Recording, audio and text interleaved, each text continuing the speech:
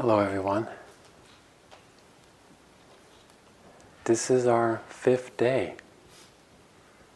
or 6th if you count the Thursday. I only have to shave one more time. This planning mind. Have you seen it? Have you seen that tendency of the mind that might already jump just a week ahead? What am I doing a week from now? Or a Thursday evening? It's so natural that the mind does it, but here we get to see it. And really get to see that life really only happens right now. And I have a little bit of a weird question, but it has some pedagogy, so please bear with me. Has any of you on this retreat felt itchy sometimes? Just raise your hand if you did, like your cheek, wherever, maybe, wherever, something bit you, a large group basically. Okay, second question, be real. But just like mindfulness keeps it real. Okay, here it goes. How many of you scratched it away? Me too sometimes. But you can also raise the hand for the second question. How many times, or have you noticed maybe at least once, an itch arise, see it kind of be there for a while, and then pass away? Who noticed that? Wow. Sometimes joy arises in the smallest of meditative accomplishments. Right? And I really encourage you to see the joy when that happens. It's kind of an unworldly joy. It's not the joy connected to the latest whatever phone that we might want.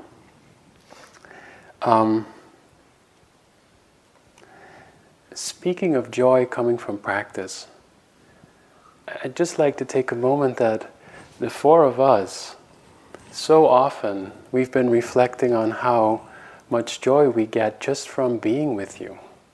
Being in your presence when you're silent, and also listening deeply to how you are kind of talking about your practice. It's just like I love it when you come in, Booker, and bow, just a really deep bow to you for your practice. It's inspiring, it gives me joy. And you've all taken a great leap of faith to come here, especially for the ones who are new on retreat. This is your first time. Just really spending time with you. But you weren't alone, as you've noticed. You've been in a community of 100 people for almost a whole week. And that too takes a leap of faith.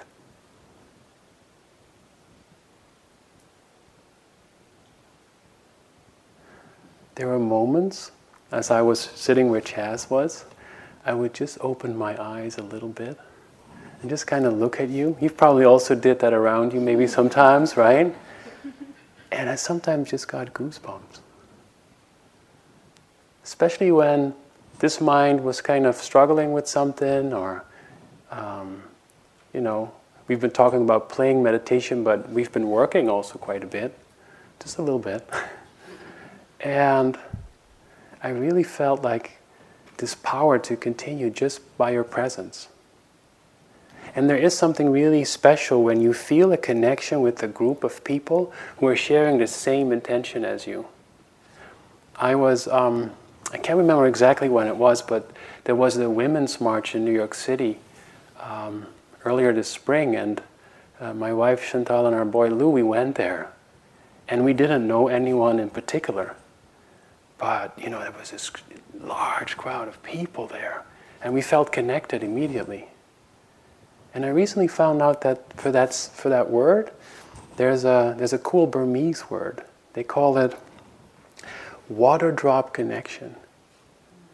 It's like when a water drops in the water, it's immediately part of it. And that's how I've been feeling with you. And I felt water drop connected now I'm using it in a sentence, when I heard you sharing your dukkha in the group meetings, where you were really real with what was up for you. But also the flip side. My heart was also very open when some of you shared that that very same dukkha was seen, allowed to be there, and we also saw it go away. Some of you talked about really feeling moments of deep stillness, peace, joy. And tonight I want to talk about three things: joy, wonder, and friendship, and how they're connected and how they can support us on this path. Because this is really a path of happiness. It might sometimes, especially in the beginning, feel like, a path that is, we have to go through a lot of dukkha, but this is necessary. We have to see the obstacles that prevent us from being happy. And in our talks, and also in your practice, you've been reflecting on the first noble truth. There is suffering. There is an unsatisfying quality that comes with all conditioned things. They change. They're out of our control how they change. So you've sat here sometimes separated from the loved. Maybe your new boo, And this rhymes, me with my little Lou. I'm spinning it out right now. Oh boy. And you've also had quite the opposite, where you were associating, you were with the unloved. I talked about Mr. Squishy Pants the other day on Friday. I was really in doubt on Friday whether I should share this story, but I feel like I can do it now. One time on a long retreat, I was sitting in this particular hall, and there was a person behind me, and I've grown fond of this person now. But they were like going like this behind me.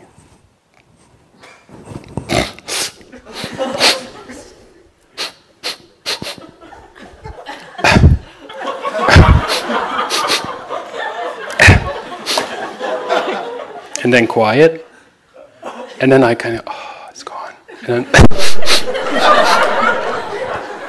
And I was going to be right in that spot for 6 weeks.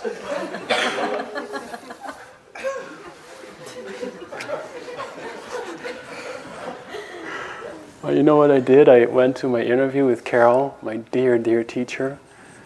And Carol just out of nowhere goes, "Don't you know that we hire people here to push your buttons?" Seriously. And it just kind of snapped me out of it. But that's the challenge of living together, right? We are sometimes challenged and sometimes highly inspired.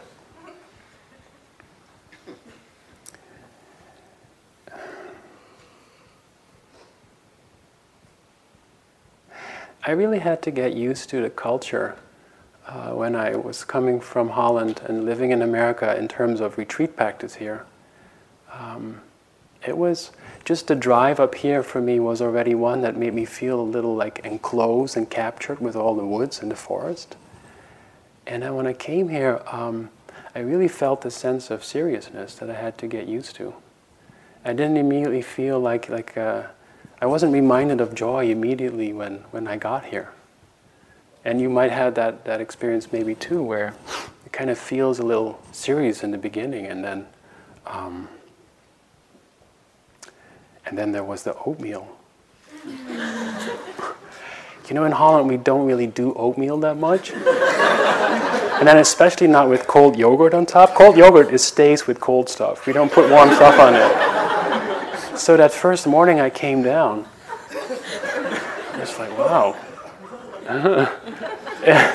And so joy wasn't arising. It really wasn't. And as Chaz was saying, that the present moment is really, for one with an acquired taste. Oatmeal too. But now I eat it every day.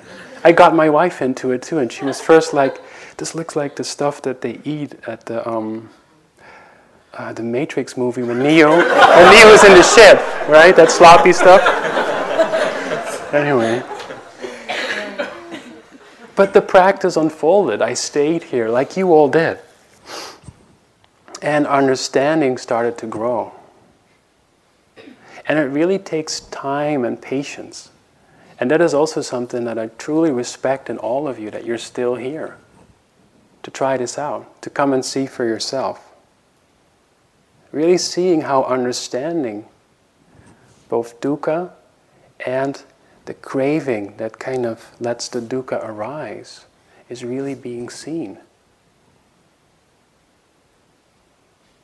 And that there's slowly more moments of lightness that start to arise. I've heard that this morning so much, where you talked about moments of peace and stillness. And I had that too in my own practice. And I must say, I was also really supported in connecting to joy when I would go out here. And I've just seen most of you, barefooted, in the grass here on the lawn. And I remember one time I really opened up to nature when it was about to snow. And not a lot of snow though. And in the back right there, if you want, you can get bird feed. I didn't know. And so I took some bird feed and I went and I did standing meditation just in that forest a little bit over there. And I just stood like this. And I thought maybe a bird would come, Believe it or not, it did. There was actually about 4 or 5 little chickadees that first were checking me out. And then they came lower and lower. And then all of a sudden one just came onto my hand. It looked at me and it took one, a seed, right? One seed. And then, really, it was so beautiful. A snowflake fell on its eyelash. That's what awareness does. You see things clearly. And then it winged. And flew off. And just the wonder of that. And the continuity of mindfulness. Powerful. So strong. Just because of that wonder that nature can actually provide us. And I know that we have, in our group meetings, we said that we keep, everything that's been in the group meetings is confidential, and I really hope that you will honor that. But one thing I do have to say that came out of it, it's very anonymous, but there was a lot of talk about bunnies. And it was this morning, and but there seems to be 1 or 2 bunnies here that when you sit like a Kuan Yin or a Buddha, and you're not wearing any socks, it actually kisses your feet. Wow. Again, that wonder. Can we be open to this wonder of life, of nature? That all of a sudden when the hindrances cool off, they still come up sometimes, but when there's more moments of really seeing this, wow, life is beautiful sometimes.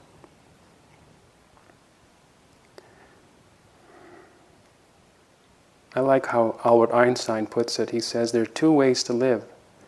You can live as if nothing is a miracle, and you can live as if everything is a miracle. And especially if I'm just talking for myself, when I'm not mindful, I don't really live life as a miracle. We kind of take it for granted. And I really want to encourage you also to keep supporting your practice, to see if there's places how you can connect again with that sense of wonder through expressions of music, of nature. I'll talk more also about friendship later on. I personally get a chance right now in my life, in this phase of my life, to hang out with a lot of 2 and 3 and 4-year-olds. They're full of wonder. Really, if it's amazing. Lou, our boy, will stop on pause for almost anything and just goes, "Papa, look, poo." I'm big on poo stories. Sorry.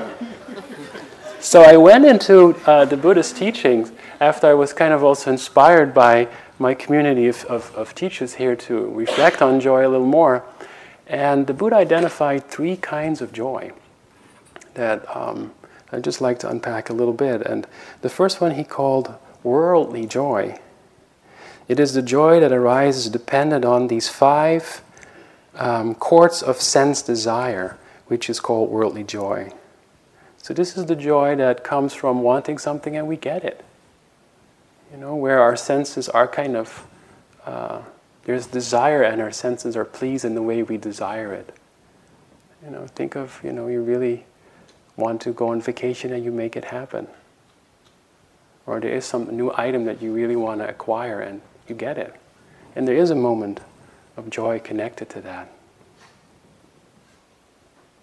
And then there's another type of joy that the Buddha identified as unworldly. He talks about being quite secluded from sense desires. Sometimes we might have felt that here. Secluded from unwholesome states of mind, moments when the hindrances weren't present.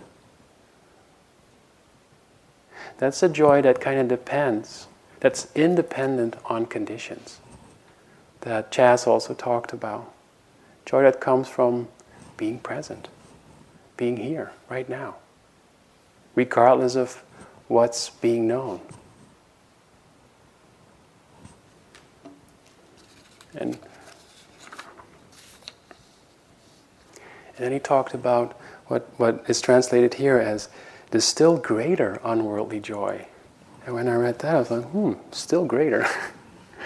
And then he talks about when a taint-free monk, so a meditator who has uprooted greed, hatred, and delusion, looks upon their mind that is freed of greed, hatred, and delusion, then there arises joy. This is called still greater unworldly joy, which just hearing that, it makes me, inspires me. Right? A joy when you look at your mind knowing it's free from greed, hatred, and delusion. And maybe on a moment-to-moment basis we felt that.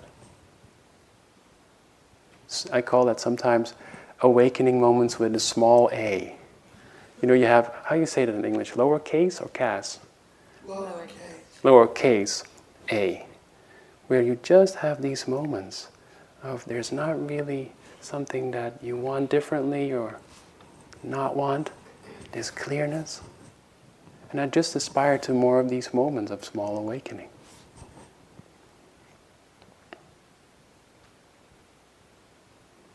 And the Buddha really encourages us to cultivate joy. You might think he really only encourages to look at dukkha in our lives, but no. And I remember how some of you in the interviews talked about how at times you'd really feel kind of like not knowing what to do with this stillness. I remember some of you mentioning, maybe I should dig deeper. Maybe I should go down into finding something in my past. Shouldn't I feel connected to the hindrances because we've been talking so much about them? And sometimes it feels really new, this place of stillness. And it doesn't have to be a whole set, but maybe just a few moments where it was like this release. The Buddha talked to his monks quite often saying, don't be afraid of this joy. It's an enlightenment factor. It supports us on this path. And we talked about, we've given you a lot of instructions, but do you remember RAIN? The acronym of recognize, allow, getting interested in it or investigate, and this non-identifying relationship to it that you try to apply. You can do the same thing with joy. I actually highly recommend doing it when there is that sense of ease and joy in the mind. To really become interested. What else is there? Usually when there's joy, there's energy in the body. It's quite often also connected to this willingness to be present, mindfulness. And most of the time you're interested, right? Now it's also really helpful to see what is the condition, what does joy condition? Because you can't be joyful the whole time, right? Sometimes joyful can actually feel quite intense in your body, where your body might go like this sometimes. That's part of it. It can get you really heightened. But what follows is also very interesting to see in your practice. And what I've found for myself is very often it's followed by relaxation. Tranquility. And then what I found out that relaxation is also a condition for concentration. So often in my life I've been told, Bart, relax. And I would go like this. Or I was told, Bart, focus more. And through this particular practice, I started to see that what the most helpful thing for me to do in terms of relaxation is see if I can get interested in something, even if it's boring. As a matter of fact, in one of our group meetings, the collective wisdom suggested in our group, what would it be like to be wondrous about boredom?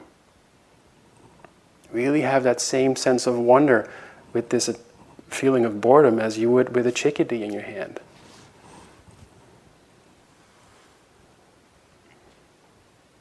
So joy can be of great support on this path.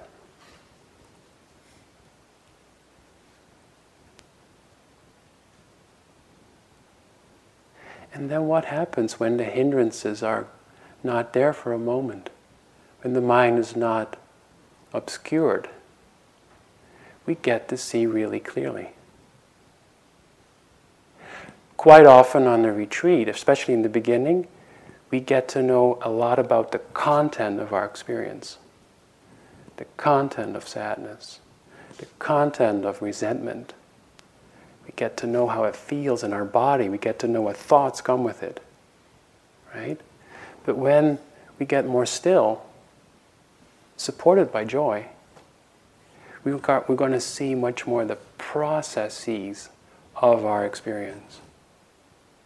And one teaching that the Buddha kept giving again and again and again is to see the changing nature of experience.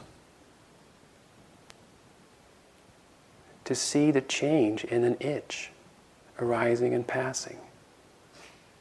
To see the change in sleepiness coming and not taking a nap and going. And seeing the change of sadness or resentment come and go. Powerful emotions. And that you're not only aware of the content, but you're seeing that process. It kind of attunes the mind to the flow of experience. And this has liberating, qualities. I remember one time really feeling connected to everything changing around me when I was doing the loop. You know, the loop around the pond, just a trail where you kind of go in a loop and you come back at IMS. And all of a sudden I paused, and I felt very connected to the trees, moving a little bit, the wind, the sounds. And I really felt this sense of everything that was being known was changing. And then this subtle voice came to me. It said, trust impermanence. And when I told it to my friends back home or my wife, they go, okay. But at that time, it was framing a very deep, direct, experienced insight for me. So often when I teach young people, they ask me, Bart, why don't you have no tattoos? And this could be one of them. Just trust impermanence.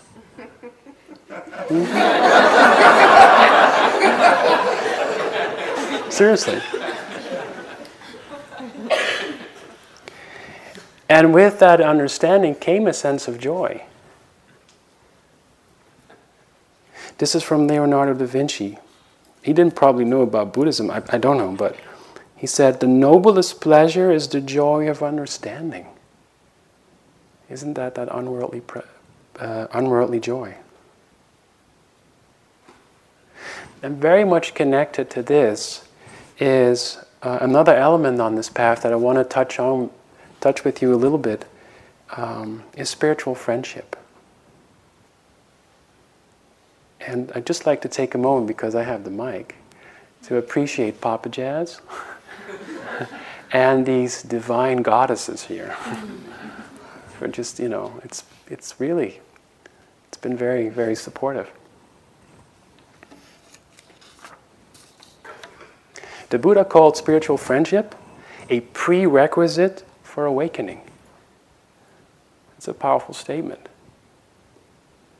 This is what he said. He said, the Blessed One, say they call him sometimes, he said, if wanderers who are members of other sects,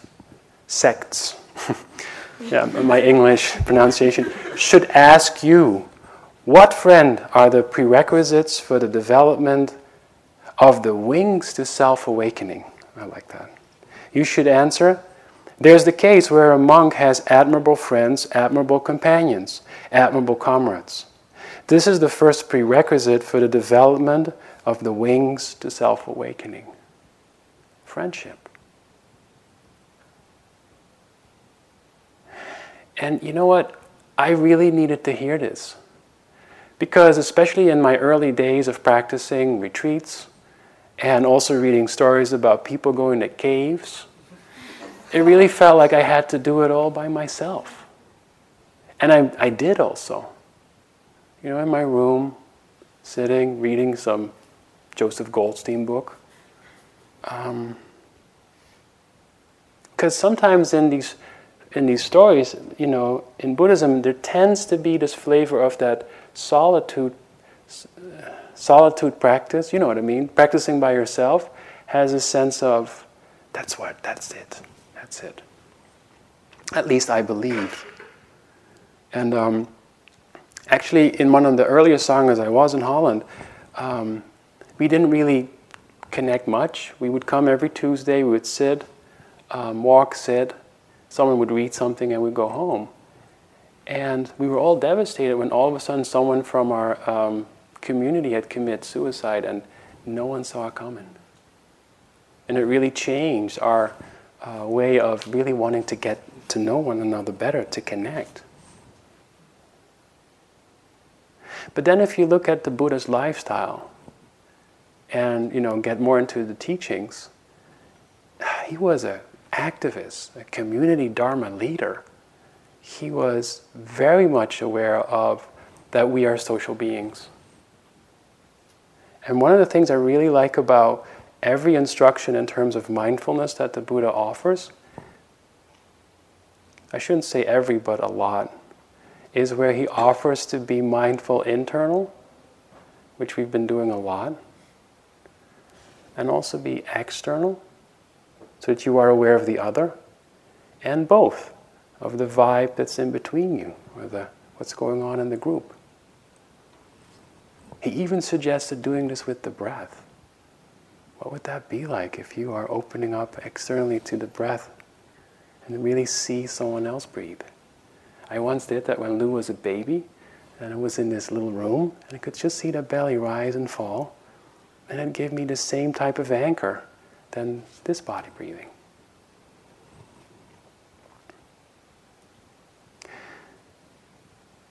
When we are more also attuned externally, and we'll talk more about this also tomorrow, we open up to the suffering and the dukkha of others as well. Do you remember Ananda, the assistant that Joanna talked about? He's my favorite character in this whole, of all the characters. I'm not disrespecting the Buddha here, but you know why? He was so human. He wasn't fully enlightened. He was his cousin, and he was hanging out with him all the time. And what he did was he memorized, as it's being said, all the teachings of the Buddha because he was always with them. So we owe a great deal of respect to Ananda's memory, because the first 400 years this was all memorized, right? Not put on paper or whatever. And one time, one of his friends died, Sariputta, and he went to the Buddha, Ananda, and he said, "Your whole teachings aren't clear to me anymore. I feel like, bewildered." And then the Buddha said, well, haven't I told you that all conditioned things come and go, even our loved ones? And really out of compassion, I think he also said, Ananda, be an island unto yourself. Which kind of also points again to, can we trust this own potential of awakening, our own wisdom, compassion, and kindness that we are born with? And then in another time, Ananda was telling the Buddha, and they were looking at a large crowd of people who are practicing nuns and monks. And Ananda said, isn't half of the communal life, isn't this holy life, isn't half of the holy life being in community? Which I thought, well, a fair thing to say. But the Buddha, with an exclamation mark, said, no, don't say that. It's the whole of the path. So he really emphasized spiritual friendship.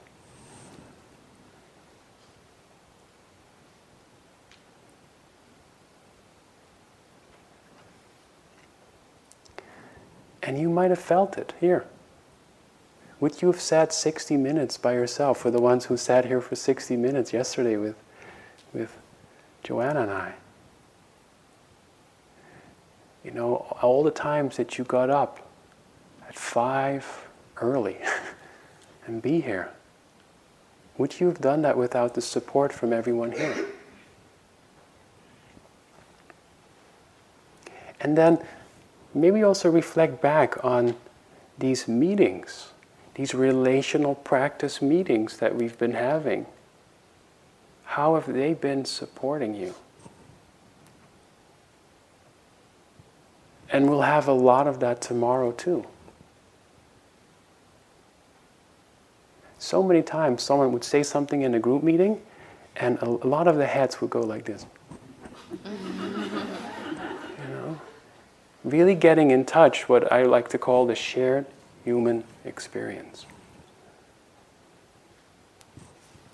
One time I was teaching a meditation in a high school in New York, and we did relational practice too, like we'll do tomorrow. And the topic was judgments. And there was, I had the students one-on-one reflect on judgments about school. They were very chatty. About teachers and students, very chatty. And then I had asked them to reflect on judgments that they have about themselves. And then it wasn't that chatty. It was whispering, but a lot of whispering. And at the end, we gathered in a large group. And there was one boy, Jonathan, he put his hand on his heart and he said, this might sound strange, but I'm so glad to find out that other people judge themselves too. I thought I was the only one. And he said, I'm sorry, but I feel grateful for that, to know this.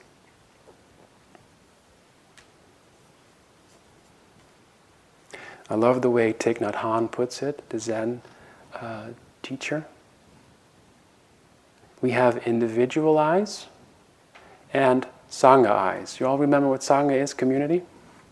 When a Sangha shines its light on our personal views, we see more clearly.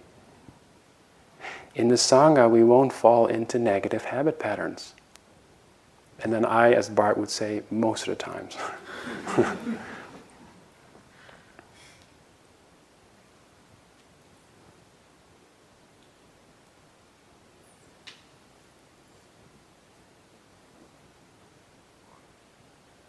Because we get some support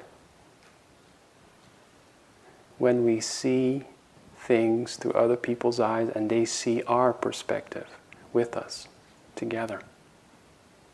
It's just like, for example, I felt that very much. A lot of you talked about doubt in your group meetings. All of a sudden, to me, it kind of dawned, doubt is just here. It's not connected to this person, that person. Just, based on causes and conditions, this human quality is present.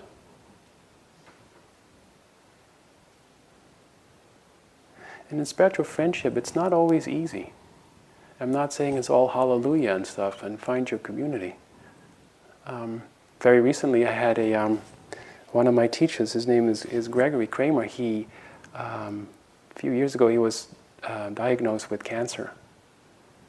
And in his teaching, he really started to inspire me. He was pointing to what's called in Pali, samvega. And he was really urging us to practice. Samvega points to spiritual urgency that you might might feel in this retreat. You really feel touched by something and you want to continue kind of watering the seed that you've planted here or the plant that's growing. And when Greg was ill, I really felt that sense of even more wanting to do this practice.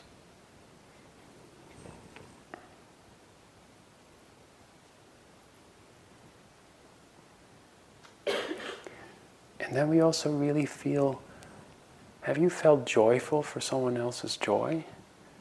And maybe in the group meeting when you see someone reporting on something and you go, oh. And maybe not. Or maybe you felt that joy when you were doing metta practice. Or maybe not. Or maybe you felt not joy but a sense of release when you did the practice of forgiveness.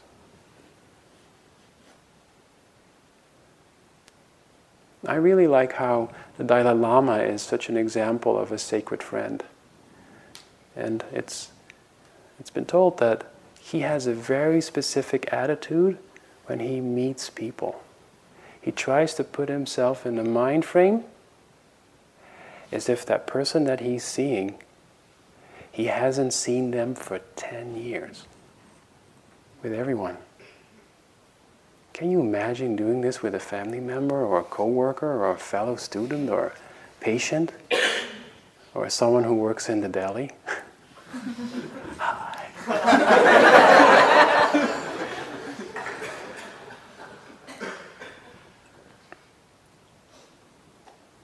And it's not always easy. I'd just like to share a personal story where I really struggled with a sacred friend of mine whom I owe a great deal, who has taught me so much about generosity, so much about letting go of hatred. But all of a sudden he said to me, can you keep a secret? And I think that's really part of friendship, that you keep secrets. And he said, I probably made a political choice that you don't agree with. And I didn't. And I could really feel a sense of like, huh? I thought we were on the same page with this. And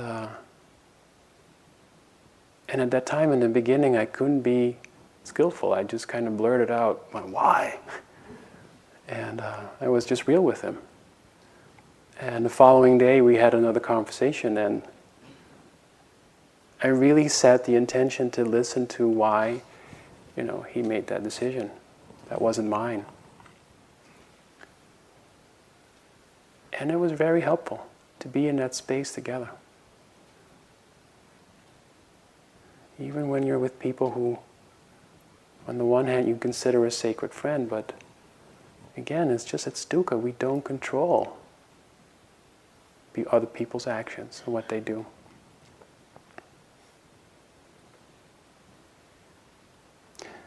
This is from Bob Marley. He says, the truth is everyone is going to hurt you. You just got to find the ones worth suffering for.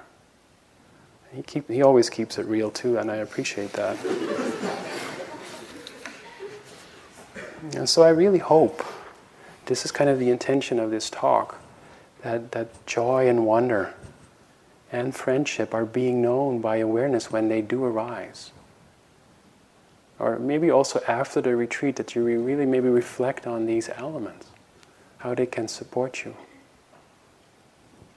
And I would like to close with a poem that I'm sharing as your spiritual friend because it's been so warm today. It's by Mary Oliver. It's called The Summer Day. Who made the world? Who made the swan and the black bear?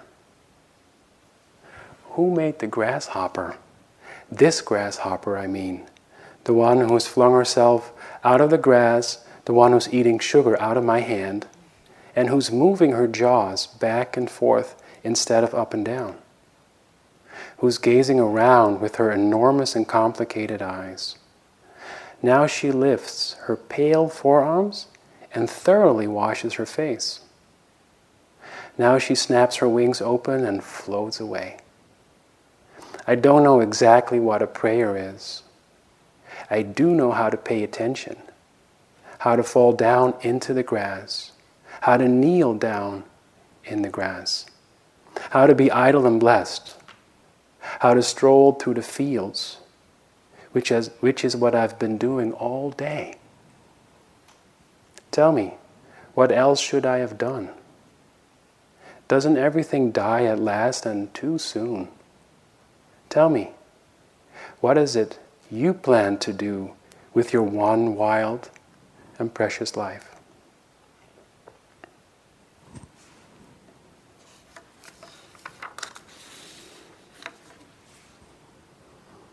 I'm just inviting you to come home to this moment and the next.